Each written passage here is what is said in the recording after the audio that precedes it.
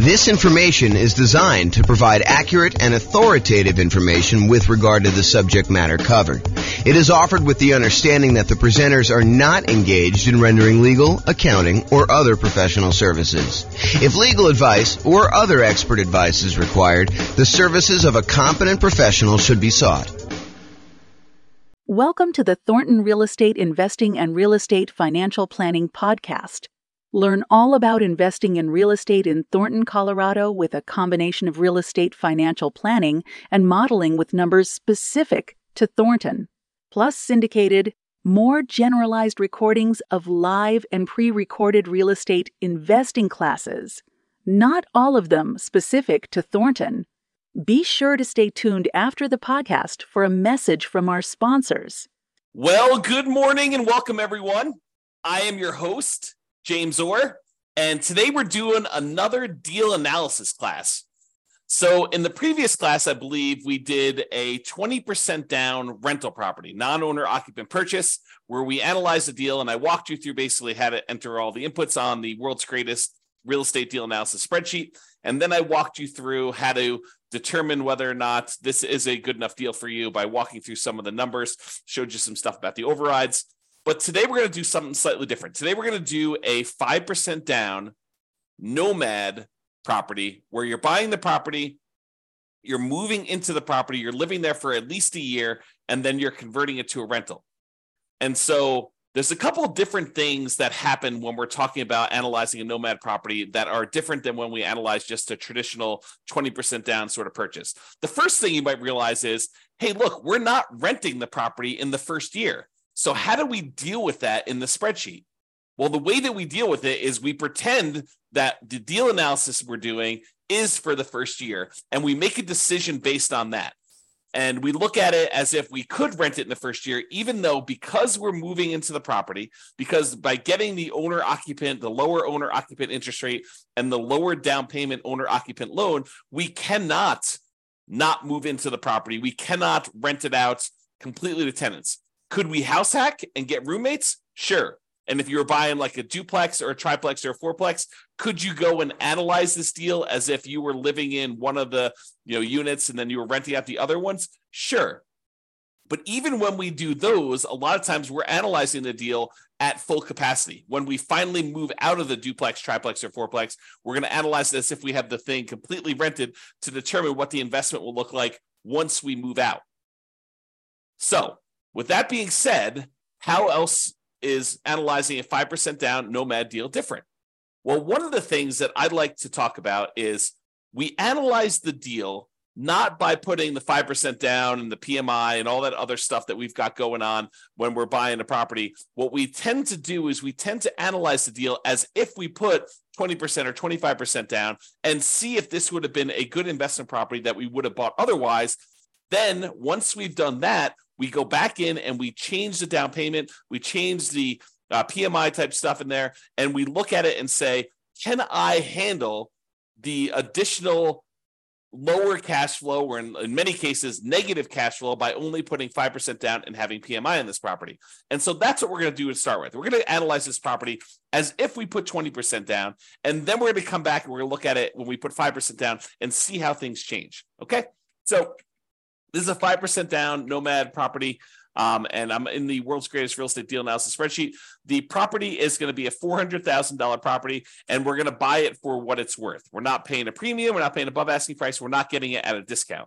Now, I'm adding software to basically do the analysis. You'll be able to see a version of the spreadsheet for buying a Nomad property for each individual city. I'm going to publish this to the podcast, and you'll be able to go and look at your city with your city's numbers and do the analysis. Realize that the spreadsheet I'm doing is generic. I'm going to walk you through the concepts, but I will add a link in the show notes that will walk you through the actual analysis using numbers from your city in the podcast, because we've got these city podcasts that we're doing analysis for, and I have the ability to go do that. I'm just writing the software so that it displays it just like the spreadsheet on the screen. It'll be like a web version of the spreadsheet so that you can go and see that. So go ahead and look in the show notes to kind of see the numbers for your city, or follow along on the audio for now.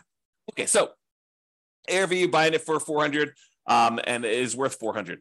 we cannot get the seller in this case to give us any seller concession. So we're unable to get the seller to contribute any money toward our closing costs. So we have zero in there. Now, remember before I told you, even though we plan on buying this as a 5% down Nomad owner-occupant property where we're going to move into the property, live there for a year, and then convert it to a rental sometime after a year. For now, I'm going to assume that we're putting 20% down, and I'm going to run the numbers as if it's 20% down so that we can see what the property would look like had we bought this as an investment property. And really, that's just to kind of, check us to make sure that would this be a property that we would even consider buying as a rental, or how bad is it? And then when we switch over to 5% down, we could see just how much worse it is when we only put 5% down, okay? Because what tends to happen is the numbers tend to get a little bit worse when we put less down in terms of like cash flow and stuff like that, okay? So 20% down there. I'm also going to assume for a moment that we're only going to pay the 1% approximate in closing costs in order to close this. So since it's a $400,000 property, we're saying it's about $4,000 in closing costs. However, once I go and I switch this over to 5% down, or maybe even before I do that, I will show you what buying down the interest rate looks like so that you can see the impact of that. And I think that for a lot of folks, if they have the extra money, that is a viable solution to improve cash flow. Remember, we talked about the 88 strategies we have to improve cash flow. One of those strategies was to actually buy down the interest rate. And so I'll show you how those numbers impact things and how it impacts the total cumulative negative cash flow we might have, the total amount we have invested, and then our returns. Okay, so for now, we're going to use 1% closing costs. We're not going to buy down the rate. When you buy a property, almost every property you buy is going to have something that needs to be fixed before it is ready to rent. In this particular case, I said that the property is in really good shape. A couple of really small things came up on the inspection report, and we are estimating that those are going to cost about $3,000 total for us to go and do. So we're going to put $3,000 total in rent-ready costs in the field here. Now, the spreadsheet will automatically calculate how much cumulative negative cash flow you have when you buy this property. And this field isn't really correct until we get down and we update the rents and the other numbers like the interest rate and stuff like that. But it will tell you how much cumulative negative cash flow you have. So how much negative cash flow you have in the first year, plus how much negative cash flow you have in the second year, plus how much you have in the third year, until you have no negative cash flow. And that's because the reason why it eventually goes away is usually when we're modeling this stuff, rents are going to increase slowly over time, 1, 2, 3, 4% a year, whatever you're using for your kind of rent depreciation rate. And your taxes and insurance are going to usually go up a little bit, but your mortgage payment on your property is usually fixed, such that the more time that goes by, the bigger the difference between what your income is on the property, that rent that's going up a little bit each year, and the expenses you have on your property, because a large percentage of those are fixed. That mortgage, principal, and interest part of the payment becomes fixed. And so the cash flow tends to increase in your rental property over time, such that if you had negative cash flow, eventually that negative cash flow goes away. And so we add up the cumulative negative cash flow you have on this property until your cash flow becomes positive, and at which point you don't need to worry about it anymore. But what we do is we use that number as part of what you really should set aside when you invest in the property, and you determine how much you need to set aside in order to make that investment prudently. So not only do you need your down payment, not only do you need your closing costs, not only do you need reserves on your property, but in addition to that, in order to make your investment conservative and prudent to make it, then you should also set aside the cumulative negative cash flow that you have on the property. That way you have it. And when you have the negative cash flow with each month or each year, you could just pull from that account knowing that you decided to have negative cash flow instead of putting more down.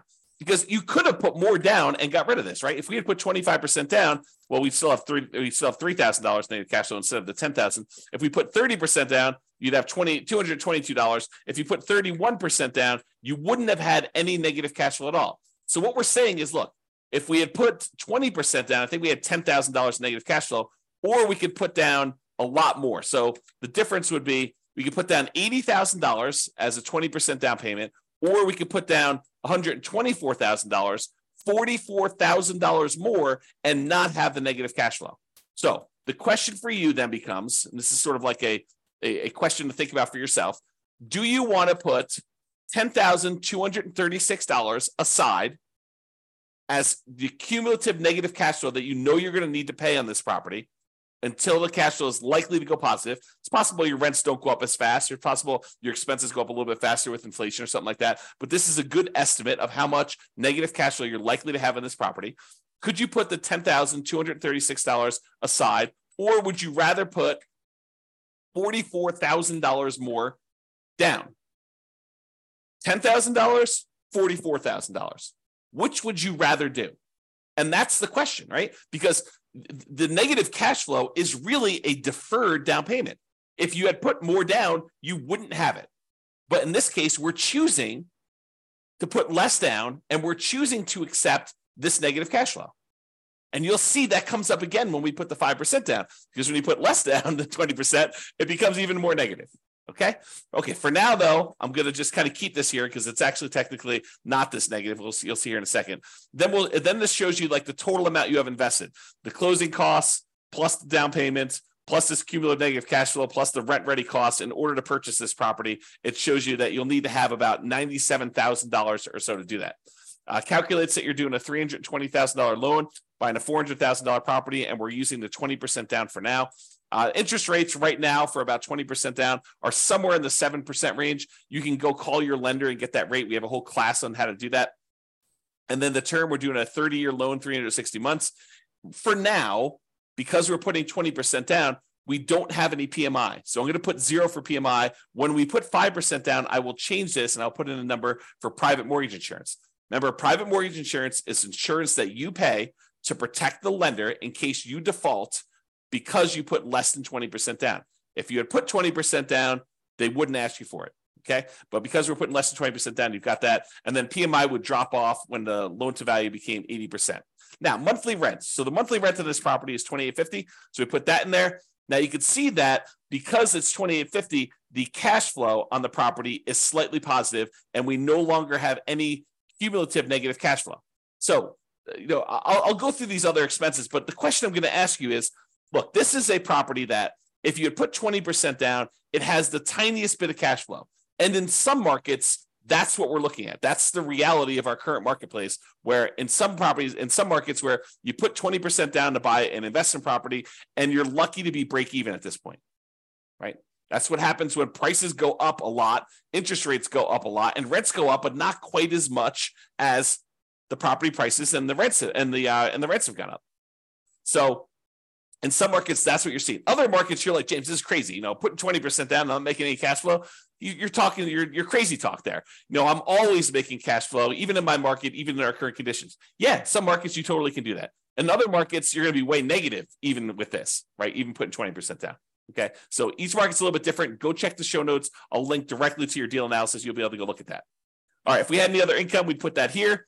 The vacancy rate, we're starting 60 to 90 days before the current tenant moves out of the property. And so our vacancy rate is going to be about 3%. So we're going to test the market. We're going to start a little bit high on rent, and we're going to bring rent down very aggressively until we're able to fill the property before the lease on the previous tenant expires. We're going to have everything lined up, ready to go. So the vacancy rate is really those unusual situations where you have an eviction or something like that going on. Property taxes, in this case, it's 0.56%. So we've got that calculated there. Property insurance, about $1,400 a year.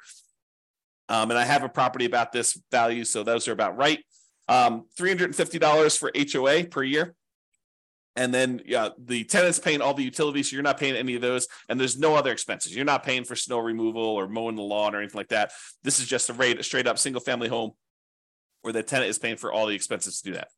I've said 10% of the gross rent set aside for maintenance on the property. I'm assuming that you're including the CapEx in the maintenance. And so we set aside $0 extra for CapEx. This is probably not reality. You probably should be setting aside additional money for CapEx in your property. And so you probably should use the CapEx spreadsheet that we have to estimate what your capital expenses are going to be based on the property and when you bought it and how old everything else is. That's what that advanced CapEx spreadsheet does for you. And I've assumed that you're self-managing the property. If you had a property manager here, it'd be negative, significantly negative. In this case, I'm assuming that you're managing it yourself. Then we estimate the percentage of the purchase price that is the land value, so that we can then calculate what percentage, what value of the property is your building value. That way we could use the property type, which is residential in this case, to determine what your cash flow from depreciation is, your tax benefits from owning this property, your depreciation benefits, so we can calculate a cash flow from that using your effective income tax rate. Okay. And so we have all that in there. Now that we've got all the numbers in there for a 20% down payment, we're looking at this and we're saying, look, if I were going to go buy an investment property, if I had 20% down and I wanted to go do this, would I buy this one as a rental? Now, there's all these trade-offs you're making when you're doing Nomad, right? Sometimes we could find an amazing deal, but it's not one that we would be willing to move into and live there for a year or more. So you maybe could go find a property in like a rougher neighborhood or a better cash flowing neighborhood, a neighborhood that is not one that you would be willing to move in with you and your family for a year or more, and you could get improved numbers. But because we're doing Nomad, and maybe this isn't as nice of a property as you would like to ideally live in with your family, but it's sort of a compromise between the really nice properties that you would love to live in with your family versus the probably rougher neighborhood, rougher property that you would buy as an investment property. And because we're trying to merge these strategies of you're living in a property for a year and then you're converting it to a rental, we're sort of meeting in the middle. We don't want to go buy a property that would not make a good rental just because it's a Nomad property, nor do we want to go buy a property that's so rough that we're afraid to live in the property. You don't want to do that. You probably don't want to rent that to someone either. But the idea is you want to kind of like hybrid these. And so a lot of times we're looking at this property and we're making compromises. So we're just looking at this and we're saying, look, would I go buy this property? Well, it's got $21 a month in cash flow.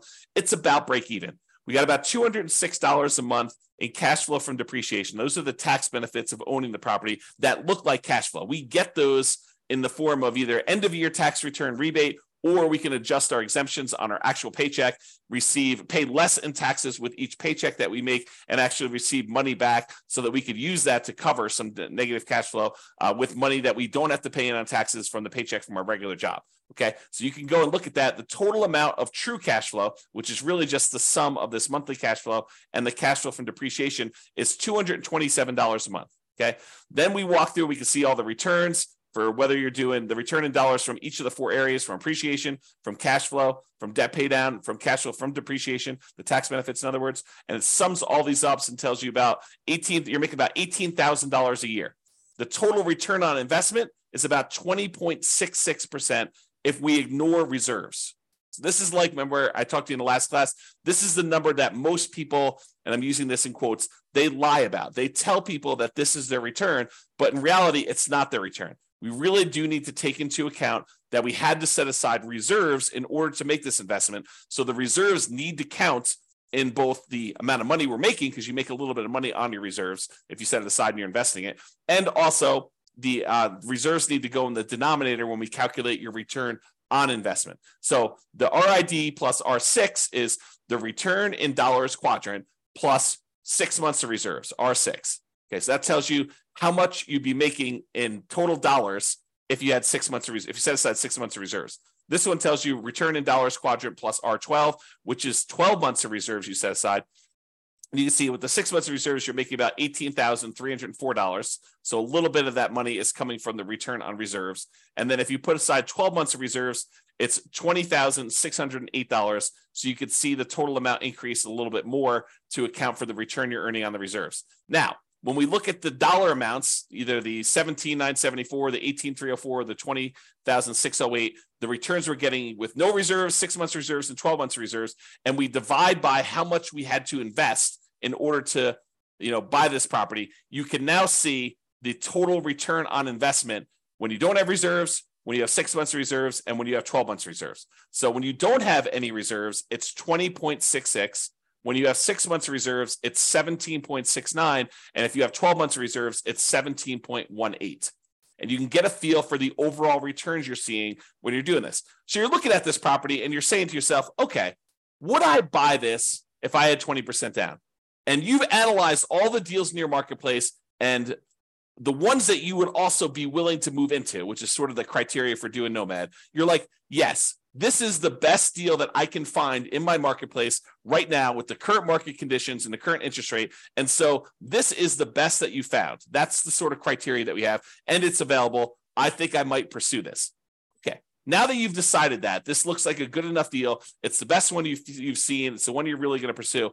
Now we go and we look at putting 5% down, and we determine, are we willing to stomach this extra negative cash flow? Are we willing to deal with this? Okay, so now we're going to go through, we're going to make some adjustments. Price is the same, purchase price is the same, still not getting any seller concessions from the seller. However, we're not putting 20% down anymore, we're putting 5% down, okay? So that changes it. Before we were at $80,000 in down payment, now we're only having to come up with $20,000 in down payment. Still have 1% in closing costs, about $4,000. Still have that $3,000 in rent ready costs because we're trying to do the get the property ready to rent, has some repairs it needs to get done.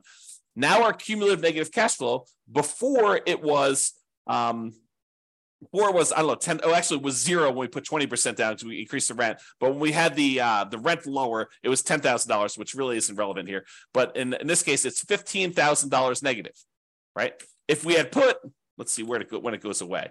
We had put 16% down. Let's see, 17%, 18%, 19%. Oh, so it's literally at 20% is when it goes away. So if we had put 20% down, we'd put $80,000 down, we wouldn't have any negative cash flow. But in this case, we have $15,000 negative cash flow. So this becomes the question of, would you rather put $80,000 down and have no negative cash flow, or would you rather put $20,000 down and $15,151 in negative cash flow on a property? So it becomes, would you rather have $35,000 invested into the deal, $20,000 upfront and $15,000 set aside an account to take care of negative cash flow, or would you rather come up with $45,000 more and not have negative cash flow? That is the question as of right now. And so that's part of the decision. Now, cash flow is ugly. In the first year, it looks like negative $378 per month. That's ugly. And even when we take into account the cash flow from depreciation, we're still negative $172 per month. So it's still like we need to deal with that. Now, that's only in the first year. In the second year, you go look at overrides. So you look at this cumulative negative cash flow here. Everything is overrideable. That's a word. And so let's look at cumulative negative cash flow. So in the first year, it's about $4,500 in negative cash flow. In the next year, it's about $3,700. In the year after that, it's about $3,000. Then about $2,100 and change. Then about $1,300. Then about $430. By the time you get to year 7, there's no negative cash flow. And this sums up to be $15,151 total. Okay. And so we can go look at that as to how negative cash flow is going to be. And that's just rents going up a little bit, 3% per year. Might rents not go up 3% per year? Absolutely. But we're modeling it like that. And I think this is reasonable. It's a reasonable assumption and much more conservative than not setting aside this number to have cumulative negative cash flow. Okay. So that's why we're doing it this way. So before, when we had 20% down, our total amount that we invested in the deal was $87,000. Now that we're putting 5% down, the total amount we have invested is $42,000, which includes setting aside that money for negative cash flow. So it's less than half, okay, by putting the 5% down, if you think about it that way. All right. So the mortgage amount now, because we're putting 5% down, is $380. Now the mortgage interest rate is not 7% anymore. We're doing owner occupant, and it's probably in that 6.75 to 6.875 range for doing the owner occupant rate now with that. And we've got PMI. And PMI right now, 0.38. There we go. So you call up your lender and you'd find out from them how much private mortgage insurance is going to be. Or we just did a class yesterday on all the factors that go into calculating what PMI is. And then we're going to do a class, I think next week or the week after that, on how to actually calculate it using a rate sheet from a private mortgage insurance company. But I went and I looked it up before class today. It's 0.38 for someone with really good credit, doing a 5% down loan, solo. So 0.38% is what we use for that. So it's about $120 a month in negative cash flow on this thing. So now our negative cash flow is a little bit higher than it was before because we changed the interest rate and now we have this PMI. And PMI is a factor in calculating the thing. So these numbers are now, I think before it's like $15,000. Now it's like $18,636. Or if you look over here, negative $467 a month or negative $261 if we take into account the depreciation, cash flow from depreciation. Okay. So we looked at these numbers and we saw all of these things here. Now realize there are several ways to pay PMI, right? We chose in this particular case to pay PMI monthly. We could have said to the lender, hey, Mr. Lender, Mrs. Lender, instead of you actually giving me a monthly rate, why don't you raise the interest rate on the overall mortgage? Give me a credit that you would then use in order to pay the PMI upfront, because you could pay it upfront as one big lump sum as well. Okay. And they may choose to do that. And they say, okay, well, if you do it that way, interest rates are going to be, 7.125, and you won't have this 0.38 at all. It'll be zero. And then you go look at that and you're like, well, that's worse. And this interest rate lasts forever. The PMI only lasts until I get to 80% loan to value, and then it drops off. So actually, I'm not going to do that. I'm going to go back to the way we had it before, 6.875 and 0.38. Or you could go to them and say, hey, can I pay PMI in one upfront lump sum and get rid of this, have it go to zero, and you come up with your closing costs, and let's say it's, let's say it's, another 1.5%. So 2.5% total in closing costs, and then you can get rid of that. And then your cumulative negative cash flow is only 12,860 for the entire time. Okay. And that's because you chose to pay a little bit more in closing costs here instead. All right. So you have to go evaluate which of these three you want to do. Pay upfront in one lump sum, pay monthly, or have the lender raise the interest rate, and you could actually take it in the interest rate, so it'll impact your cash flow, but it won't actually come out as a separate PMI payment. We have an entire class we're planning on doing on that, but for now, I'm going to go back and do 0.038. There we go. Okay. Now, when you go look at this, you're like, hey, look, my cash flow is more negative. My total true cash flow is negative too, negative 261. But a lot of these other numbers, they stayed the same. And when we look at return on investment, they actually improved. We now have a 28.1% overall return on investment using the one where we don't take into account reserves, the lie we tell at cocktail parties.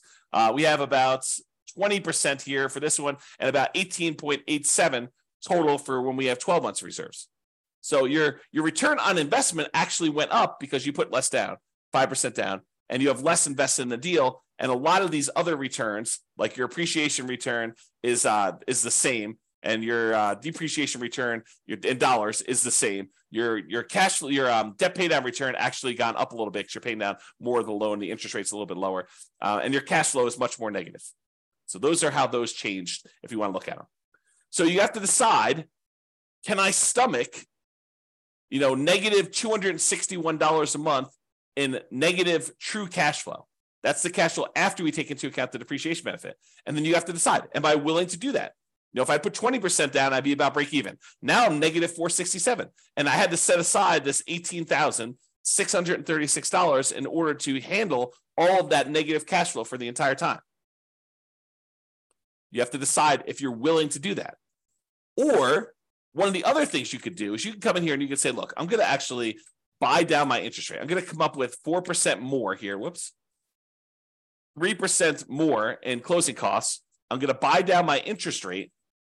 And I checked before the webinar here, and for 3 points, you could buy down your interest rates for a 5% down owner-occupant loan to 5.625. Still got PMI, but you're basically able to do that. Well, that changes your negative cash flow to be negative 158. So if you come up with 3% more down to buy down your mortgage interest rate, that changes the amount of cumulative negative cash flow you need to set aside to only $3,341. And your negative cash flow per month is only negative $158 a month because you put that more down. And the total amount you have invested is this $42,341. So it's similar to the amounts you had to set aside for this cumulative negative cash flow, but now you're choosing to take that money and you're choosing to invest it in buying down the interest rate. And that significantly improves your overall returns. The dollar amounts of returns get a little bit better, but look at the number for your return on investment. It went from that, I think we were at, I should just go do this. It's 1%, 6.875, I think is where we were at for that.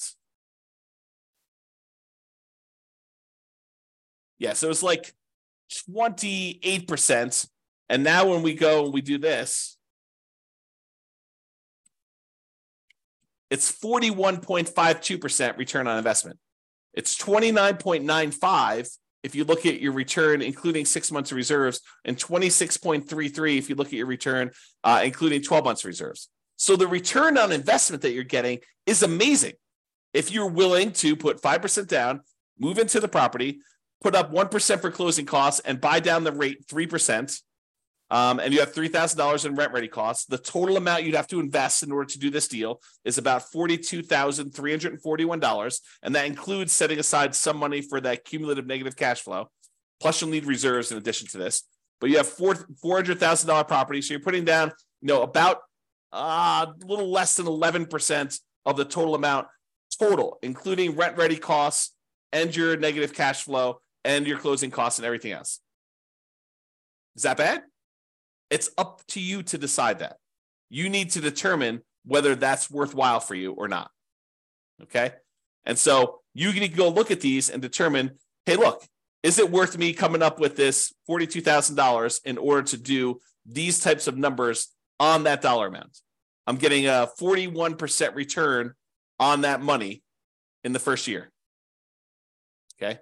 And then you can go evaluate how it looks over time and all your other stuff like your equity and your cost to access your equity and return on true net equity. And you can look at your cap rate on this property or your cash on cash return. Basically the first 3 years you have negative cash on cash return. Then in year 4, it bumps up and you're now at 4.58%. And you can kind of look at all those different things and evaluate whether or not it makes sense for you to do it. And in fact, what's interesting about this one, because you have negative $158 a month in cash flow, but you have $206 a month in this cash flow from depreciation, technically, when you combine the cash flow you're getting from the tax benefits and the cash flow you're getting, the negative cash flow you're getting by buying the property, those two combined are positive. So it's not even really negative if you really think about it in terms of negative cash flow plus the tax benefits you're getting by owning that property. It's actually slightly positive. It's $48 a month positive, which is interesting. I don't know what the rate is. I didn't look it up for doing, buying it down only 2 points, but let's say that's, somewhere between, let's say that's, 6% even. You do that. So it's a little bit more negative. Returns are still pretty good, but they actually went down a little bit. Okay. So you can go evaluate that and see where you should buy stuff down. We have an entire class on buying down your interest rate. We have a totally separate spreadsheet for looking at where you should buy it down to and where it's optimal and how much it costs to do all that. But realize that really what you'll want to do once you get the spreadsheet, you figure out what you think is optimal, is run the numbers. Go put it in here and see how that impacts your cash flow, your negative cash flow, how much cumulative negative cash flow you're going to have and how long that'll last for, and then how your return in dollars looks in year one for, appreciation, cash flow, debt pay down, cash flows, depreciation, and your reserves, because you want to look at that. You need to put reserves in there. And then your return on investment for year 1 or year 2. You can go look at all the different years in the overrides. So you can go look at your overall return on investment. Here's the returns in dollars for each of the years all the way through to year 40, if you want to look at it that way. And then you can look at also your return on equity quadrants after the first year. Because after the first year, we really want to know what the return you're earning on equity is, not necessarily the return you're earning on the amount you had to invest. All right. So that's all I got for you. Hopefully this was helpful in understanding how to analyze a 5% down deal. And, in some markets, these numbers are ugly, right? I mean, if this property was, $500,000, which is probably closer to what we would see in my current marketplace, these are much uglier. Yeah, I mean, you're at like almost negative $900 a month, negative $639 after taking into account the cash flow from depreciation. But, you still got, decent returns here. This is probably, what is this return? Let me look over here. It's the return from equity is 28.73. So I don't know. Those numbers still look pretty good when you kind of look at it that way, but it's really ugly. You need to have this negative cash flow side. And look at this. I mean, basically, you're buying a $500,000 property. You're going to put it when you figure out like the total amount you did. You almost have to put aside, 20% of the property with all the negative cash flow you've got. So you're putting down, almost like a 20% down payment to do it. That's pretty ugly. If you had put 20% down, go back to 1% closing costs, go back up to 7% for the loan amount. yeah, you're almost coming in $139,000 because you have $31,000 even with 20% down to get negative cash flow. So it can get really ugly in other markets when you're trying to do this. You may have to go put, whatever it is, 31% down or 32% down in order to get to the point where you don't have negative cash flow. Yeah, a lot. Yeah, it's probably 38 or 39. Yeah. So a lot of negative cash flow, and that takes a lot to overcome. A lot of deferred down payment from not putting enough down. All right, so that's all I got for you. Hopefully you enjoyed this deal analysis and seeing how it changes when you're analyzing just a regular 20% down deal to now when we're doing 5% down deals. We will continue in this series of analyzing different types of deals. I think I want to do, I don't know if we're going to do free and clear next, buying a property where you're buying it all cash and show you how that looks. Or buying a property that's new construction and how some of those things are different. I'm not sure which one I'm going to do next, but I plan to do a whole series of these and cover a wide range of situations so that you can see how we might analyze these different deals. That's all I got for you. Hope everyone has a great day. Bye-bye for now. With home prices up, mortgage interest rates up, and rents up, but not quite enough to counteract the higher prices and interest rates. Cash flow on rental properties in Thornton is harder than ever.